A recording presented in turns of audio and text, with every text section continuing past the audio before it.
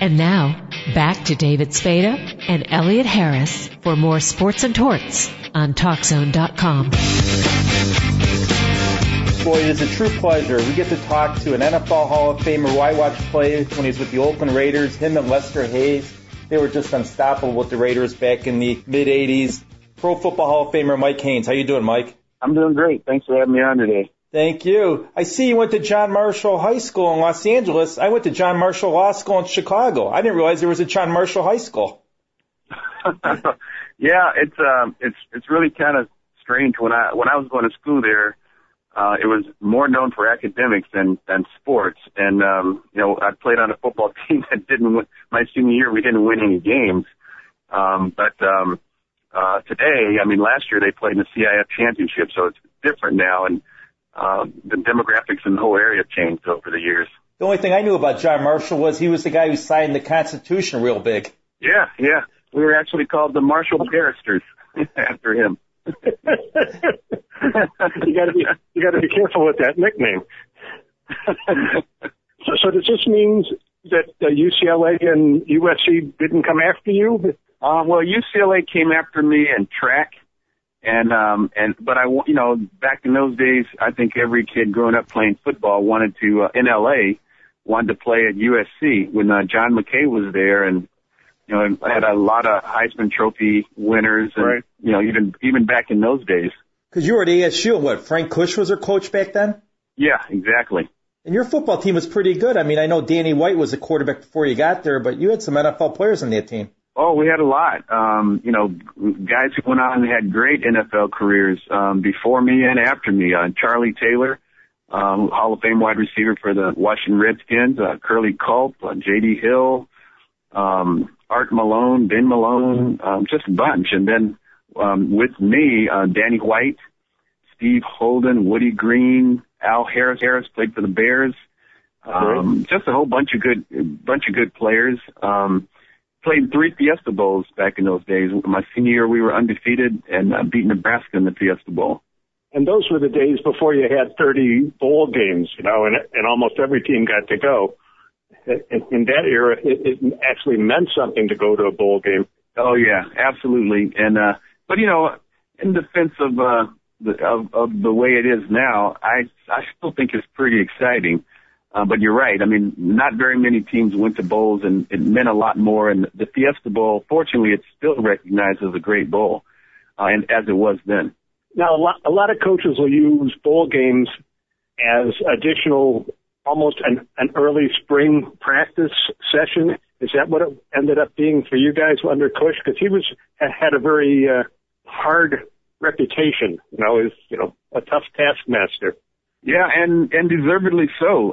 We could beat teams, but for him it mattered how we beat them. Sometimes we might be in at halftime 14-0, and he'd come in and rip us like we were doing poorly, and we'd go back out the second half and score 30 points. So, he was an interesting guy. Glad had a chance to play for him. My senior year, we only had 6 seniors. And the year before, we had more than 20 seniors. And he said that the team that I was on my senior year was maybe the best team that he'd ever coached. And right now, it is still the only undefeated team since, that was back in 1975. They've had some other teams that have come close, but they lost the bowl game. So Coach Kush was on to something. He knew a little bit about us. And off that team, we had several first-round players, Larry Gordon, linebacker to the Miami Dolphins, Al Harris, a defensive lineman to the Chicago Bears, myself, and other guys that went in the early rounds in the draft. So we were putting up a lot of points in those days and had an unbelievable defense. And they're trying to get back to those days now, but it's not getting any easier. Then you get drafted by the Patriots.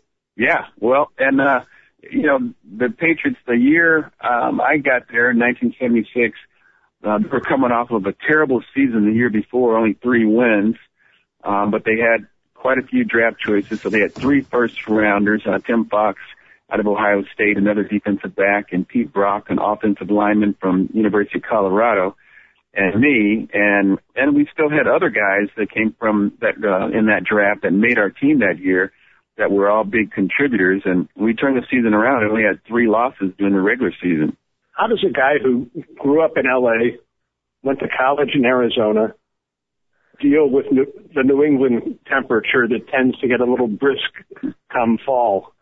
Well, it was a culture shock, to go back there to play and to feel like that was where I was going to be spending my, next 10 years of my life playing football, hopefully.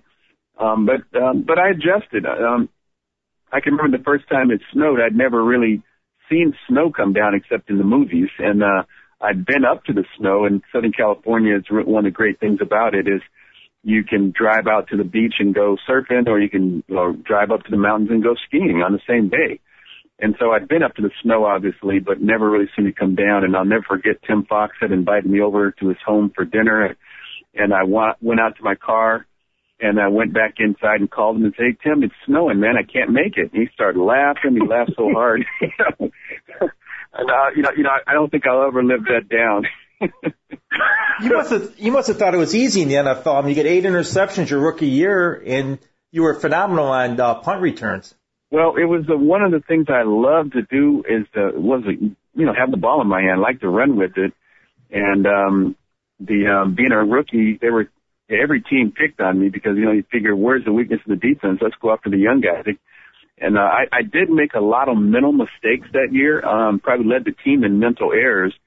But I would self-correct it, in the middle of the play. Like, for instance, if I'd be lined up outside the receiver, backpedaling on the outside shade, and then remember, oh, wait a minute, if both the backs go away, I'm supposed to switch the inside shade, And so because I was on the outside shade and the quarterback recognized I was on the outside shade, thought I was going to stay on the outside shade, but I would just seem to switch back to the inside shade just as he was throwing the ball, and then consequently I'd be in great position for interception. So I almost led the league that year with interceptions, and I did lead the league in punt return yards. I had a thing back in those days. I never used a fair catch. So my average probably wasn't as high as it could be, but it was one of the higher averages in the league that year, and I led the league in total return yards. And you gave the Patriots their first punt return touchdowns. You had an 89-yarder and a 62-yarder. You remember those? Oh, absolutely. I thought it was kind of strange that they had that record, that no one had ever returned a punt for a touchdown. And I knew early on that we would break that because of the commitment that the guys had on special teams. And, we had a lot of guys who were just really awesome special teams players, guy named Dickie Kahn, Jeff Phillips, and we had a lot of starters on our punt return team. So it wasn't like taking, guys who weren't playing. These are guys who were excellent athletes and wanted to score. And so I'm kind of lucky to be the guy that was chosen to be the returner. But it was a lot of fun, and every game people used to, I think, love to come see if I was going to fair catch or not. And it was just a good time to be back there and a good time to be a Patriot fan. How did you end up with the Raiders? I never got that because there was no free agency back then. Well, I was having some contract problems, and one thing led to another, and I jumped on an airplane. But the way I got there, it's just really too long.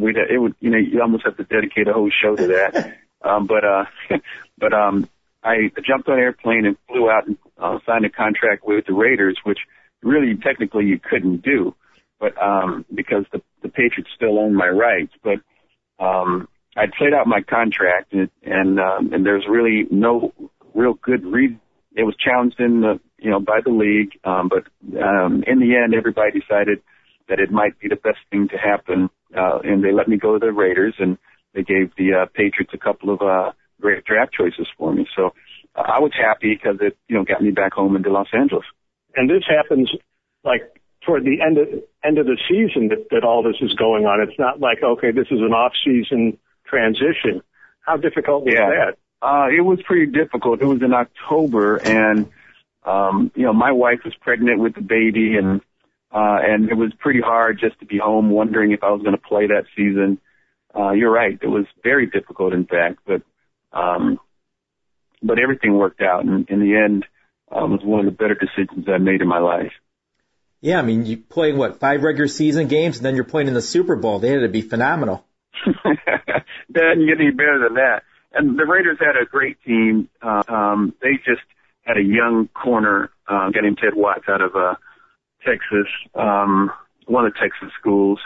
And he was playing great, but just like when I was a rookie, they would pick on him. And I think even though the Raiders would still win the game, they felt like they wanted to shore up that and take that off the table, you might say, for other teams. And he brought me in, and they didn't pick on me, so I wish they had, but they didn't, and that helped the defense. And we went on to win the AFC Championship, beat the Seattle Seahawks, and then on to the Super Bowl to play the defending champions, the Washington Redskins.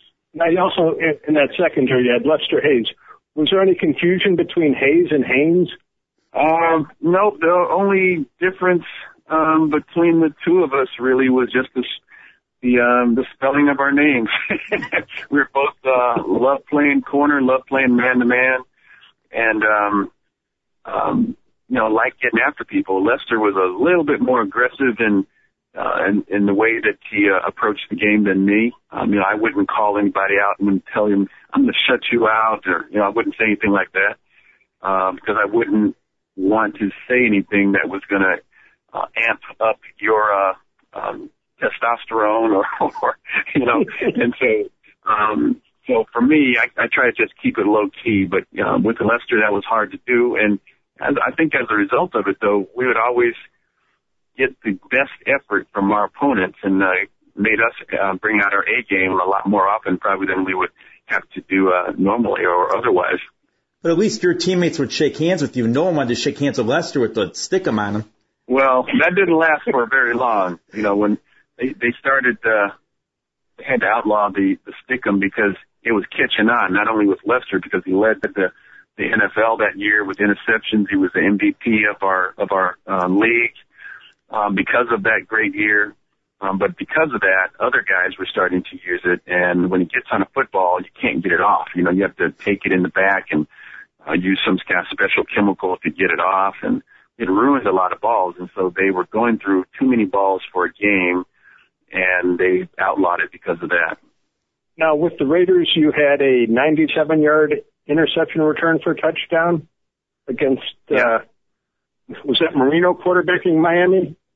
Yep, that was against the Miami Dolphins, and I was covering Mark Duper, and, a quick little 3-step drop type play, and I stepped in front of it. Duper, I'm not sure. It was really kind of funny. I've seen him a million times since then, and never really asked what he was doing, because you would think that one of them made a mistake. Either Dan made a mistake or he made a mistake, because he threw the ball, and Duper was breaking out, and I took a little peek, and I saw the ball coming, and so I just in front and grabbed it, and off to the races. Tried to get to the other end zone before he caught me, and that guy was one of the world-class sprinters, like a Cliff Branch type. He could really run. Was there a point on that return that you said, I see nothing but the end zone at the other end, and you knew you had 6 points? Well, I knew I had 6 as long as he didn't catch me, and that was my only concern. Because when I caught the ball, I really lost sight of him. I didn't know where he was. I didn't know if he was right behind me or deep in the end zone. I had no idea. So, and I didn't want to take a look to my right to find him there. So I just kept looking downfield and kept going. Because you knew Marino wasn't going to catch you. Well, you never know.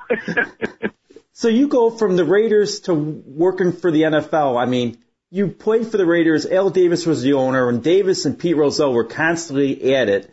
I mean, I think Davis drove Rozelle nuts. And then you go to the NFL. Was that a change for you? It was a great change, because I think I got really educated at that point with what the league was all about. And I think as a player, during my era, I think we didn't really think that the league really cared about the players and didn't care about the game as much as it should, And I found out by going there that was totally wrong. And probably the biggest thing that the two needed to do, the players and the league, was to have more chances to talk and to communicate, because through just talking about common issues, I think they would have come up on the same side of the table every single time. And, Commissioner Tagliabue, who was commissioner when I joined the league, was really good at doing that and calling players in to talk. And so is Roger Goodell, the current commissioner, is also very good at getting information from all the sides, all the stakeholders, before he, takes a position. So it was probably one of the best things that ever happened for me, because I know that when it comes to the game, the players, the safety, that a lot of times what we think is like they maybe didn't care.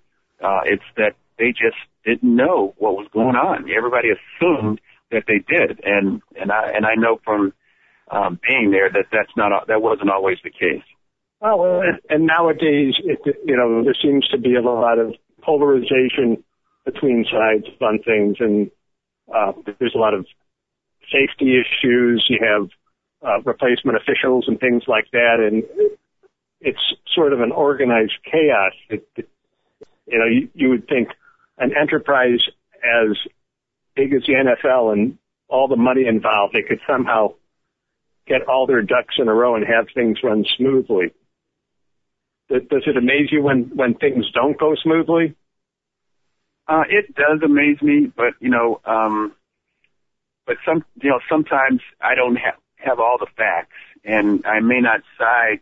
My position may not be supported by, I may not have enough information to really support a great position. So, with the referees, the officials, I'd like to see them taken care of. I mean, they are big contributors to the game. I don't even know, to be honest with you, what their real issue is, why they're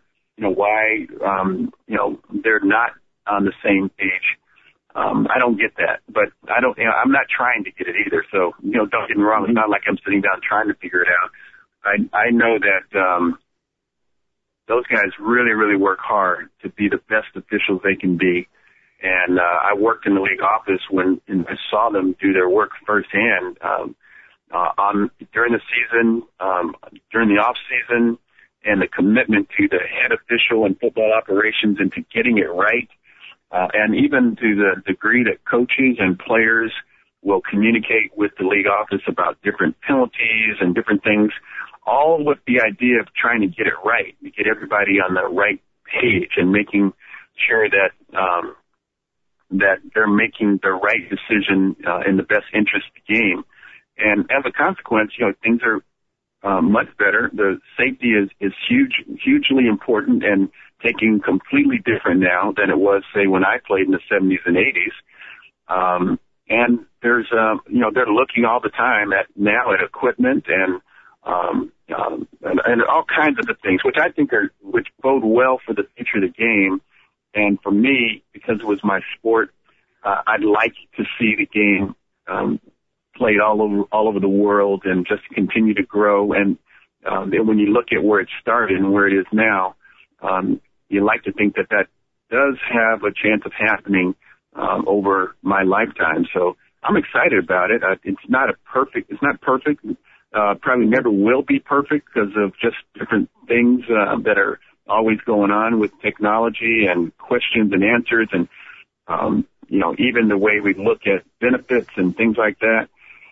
But overall, I think you have to say it's all been going in the right direction, in a good direction for the growth of the game. Your former teammate, Gene Upshaw, when he was head of the NFLPA, got a lot of criticism from former players like Joe DeMore and Mike Ditka saying that he sold out to former players. How did you feel about that? Well, for me, it's very hard because Gene was also a friend of mine. I never really played with him as a Raider, but I did play with him in Pro Bowl games. I got to know him. And even when I got the job in the NFL office and my department that I managed, player development, I had a lot of interaction with the Players Association, and I saw Gene quite a bit. So I knew where his heart was. I knew what he was trying to do, and I can't say that I always agreed with what he did, but I knew where he was, where he was focused. And some of the things that he said, I really didn't understand why he said them, and that really upset a lot of the guys. That we all had a lot of respect for him, but so he put himself in a situation where there's a lot of room for criticism. Some of the things that he did and said and supported, but there was also another side of him that was very good and did a lot of good things for players. And I just, the thing I hate is that all the good things that he did will be, put under the table, and no one will remember those. They'll remember the things that they wished he had done. But I totally understand that, and I still I can't really say that the way that a lot of folks are looking at him, former players are looking at him, is the wrong way, because I see exactly what they're seeing. I see the exact same things that they're seeing, and I wish it wasn't that way. I wish Gene would have done things a little bit differently, but and he's not here to tell us why he did them, and he was constantly trying to defend himself. And again, like I said, I would see him in different situations and talk to him privately, and he would share a different side of the story that he could not share publicly with other folks. And so I still think he'll be remembered as one of the great players of all time, and one of the guys that really led change for the Players Association, and unfortunately didn't get things done the way that we all would have loved him to have completed for us. But hopefully they'll happen in time. Let's just say he got the ball rolling. Maybe there's judgment. He'll be judged by a lot of people by how his decisions impacted them individually, and a lot of the guys in the pre-93 guys like myself. I think there's real good reason for criticism. Now, in 1997, you were elected to the Pro Football Hall of Fame after having retired, I guess, last season in '89. Did you see that coming? Did you think it was overdue? Did you think it was early? How did you view all that? I thought I had a couple more years left in me. I saw, once you've been in the league for a while, you can see, how guys are being moved around and things, and you see them getting them ready to play, and I could see that. I wasn't ready to stop playing. I really didn't feel like I got beat out, and so that was made a little bit tough to leave. And so when they asked me to step down and let the other guys play in front of me, it was hard. How do you say, sure, great, this is wonderful, but hindsight is I wished I had have done that, because maybe I would have gotten 3 more years in, and I would have been able to do a lot of things that I'd wanted to do anyway. But my attitude, I guess, about the end of my career and how it was going to end was, no one knows it, but I wished I had done things differently. I had a chance to do things differently, and I think I might have made the wrong choice, but you never know. Is there ever going to be another owner like Al Davis in the NFL? Oh, sure. Maybe. No, I don't think so. I mean, I don't think there could possibly be anyone like Al. One is just the era that he was around, and the friends that he made and the impact that he had on the league. All the great things that he did as an owner have been adopted really into the NFL. Different things that he did that were really special. You take, when word got out that he was doing it, other owners started doing it, and so I think they probably owe him a lot, but his personality was one where he walked alone a lot, and so I don't know that I hope he'll go down in history the way he should go down in history as one of the greatest owners of all time. With all of us that are alive now, that he has his due place in history. What was your first time in Canton, Ohio like? The first time was very tough because it was inducted in the Pro Football Hall of Fame. That was my first time there. and it's a whirlwind. I mean, you're going from one banquet room to the next, celebrating something, either a charitable cause or doing, being introduced as, the next guys are going to be inducted this weekend. And it was a blur. It was a blur. You didn't really get to enjoy too much time with your friends until after the ceremony and you had your little party and get a chance to be with your family and friends. But for the most part, before that, it's very difficult to have a good, to enjoy it. You have to come back and enjoy it the following year. I know September is a special month to you because it's National Prostate Awareness Month. How did you get involved with that? Well, actually, it's a good segue from the Pro Football Hall of Fame comments we were making. At the Pro Football Hall of Fame, the NFL and the American Urological Association, they had partnered to offer free screenings to retired players, and they kicked it off at the Hall of Fame. And being there, at that time I was an employee of the NFL, they asked me to go down to where they were doing the screening because they were going to do a public service announcement. And while I was there, the ladies that were working there, I now call them angels, they convinced me that I should take this simple blood test, and I might encourage other guys to do it. So I did.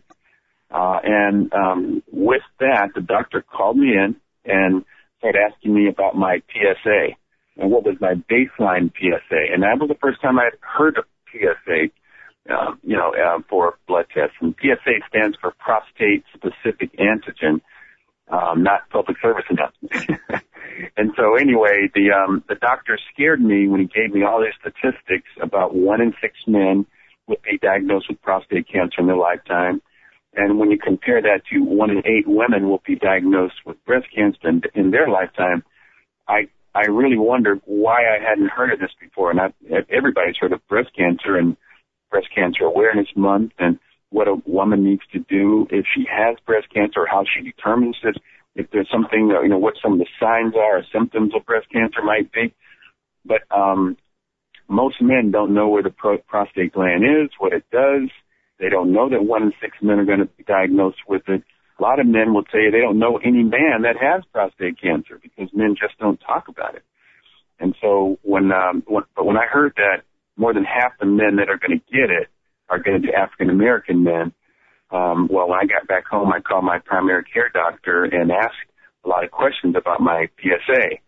And he shared with me that my most recent PSA, what it was, and then I shared with him what my PSA was at this free screening, and he looked at my chart and he saw that, wow, it's been, rising quite aggressively over the last 2 years. And so he recommended a biopsy because I was also African American. And with the biopsy, it came back positive, so I found out that I did have prostate cancer. And fortunately for me, we caught it early, and that's when it's most treatable, and that's when men need to deal with their prostate cancer. And so I became the spokesperson because I got educated, and the AUA asked me if I would help them get the word out. And I said, yeah, this is crazy that most men don't know anything about this disease, and it's pretty rampant among men. And it runs in families, and it's also, African American men are higher risk. So it made it easy for me to say, yeah, I want to help. I want to make a difference here. And I've been doing that for the last 4 years. And our campaign has grown. The NFL has made a lot of public service announcements that are played in NFL stadiums. We now have items that we auction off on the NFL auction, NFL.com. We have relationships with more than 500 hospitals where they do educational educational seminars or conferences, in a local community and invite people in. We have retired players and current players coming also to a lot of these hospitals to help encourage men to come. And it's just, the campaign's just been growing and growing. Our goal is to make a dent in the number of men that die from this disease. If we know about it, and I'm hoping that the men who do get it will start to talk about it and encourage other men to get active and hopefully catch their prostate cancer early like I did when it's easily treatable. So So it's for me. You can tell. I hope you can tell. I'm super passionate about this. Feel really blessed that the NFL and the AUA, that's the large urological membership organization, all made up of doctors. They're the leaders in the research, and they're the ones that manage our website, knowyourstats.org. And they're also the ones that if anyone has any questions, they can go to that website and find answers. So I think we're the best resource for information when it comes to prostate cancer. I'm very fortunate to be teamed up with a lot of guys that feel the same way I do. We've had Deacon Jones and Ronnie Lott and Marcus Allen. This year we had Harry Carson to go out with me on these satellite media tours and just encourage men to get off the couch and get educated about their prostate health. Because men at age 40 that's when the AUA is recommending men get educated and start to have a conversation with their doctor about their prostate health, because that is the best thing that we can do if we're going to try and put up a good defense against prostate cancer. Yeah. And as you say, the screening for it is so simple, and the treatment for it, if caught early enough, is reasonably simple. It's just getting it diagnosed, getting it taken care of early, and it's not like, oh, I have prostate cancer and my life's over. This is the sort of thing that you can have dealt with and recover from it and go on and live, a relatively normal existence. Oh, yeah, relatively normal is the right way to think about it. See, most men are going to get prostate cancer. Most men are going to get it, but you don't have to die from it, and that's the thing. So if you know you have it, there's one of the treatment options is what they call watchful waiting. And so they just monitor it. And so if it doesn't increase or get more aggressive, you can live your whole life without doing anything, just monitoring it. But if it gets aggressive, you need to know it. And when you know it, then you can treat it. And me, I had a radical prostatectomy, means that I had my prostate taken out. So a relatively new surgery. They use these Da Vinci robots to perform the surgery. And I use that, and I guess nowadays more than 90% of the surgeries are done with this Da Vinci robot. But it's minimally invasive. So I was in the hospital one day and out the next day. I had a catheter on, which is no fun. You're walking around with like a urine catheter, hidden under my pants, But that's about 8 days. Take that out, and then it's almost back to life to normal. There is a period of months where, you're gaining strength and things are going on in your body that are healing.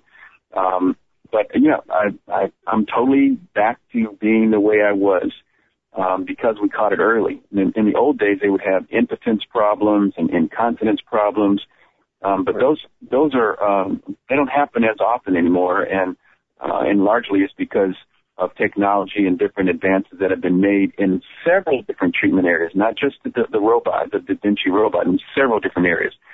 And I just always encourage men to talk to their doctor about them and start to get educated, because it's going to happen, and you just want to be ready when it does. They got the right spokesman. You were a great defensive player, and you're great talking about defending against prostate cancer. It seems like you got everything covered. Well, I got a lot of great teachers out there, I can tell you that. So thank you. I appreciate that. No problem. I just wish the NFL would basically have the players wear like a color or a band to promote this, like they do breast cancer with the pink. Well, that's the goal, and, hopefully we'll get there. Again, the women, they do such a great job of promoting the breast cancer, and we have to catch up to them. And we've actually recruited a lot of women to help us. For a lot of men, guys hearing me on the radio won't be enough for them to get up and go and call their doctor. But when we recruit their wives and their sisters and their moms, they have a huge impact on these men. They'll take them to the doctor's office. So, we're getting out there. We'll get there, and hopefully that's when when you see guys wearing blue tip shoes and things like they do, blue gloves like they do for Breast Cancer Awareness Month, which is next month in October. then you'll know that we have, well, I want to say we've reached our goal, but we're reaching our goal. We're closer to reaching. I think we'll say we reached our goal when we don't have to worry about prostate cancer ever again. All righty. Thank you to Mike Haynes, Pro Football Hall of Famer.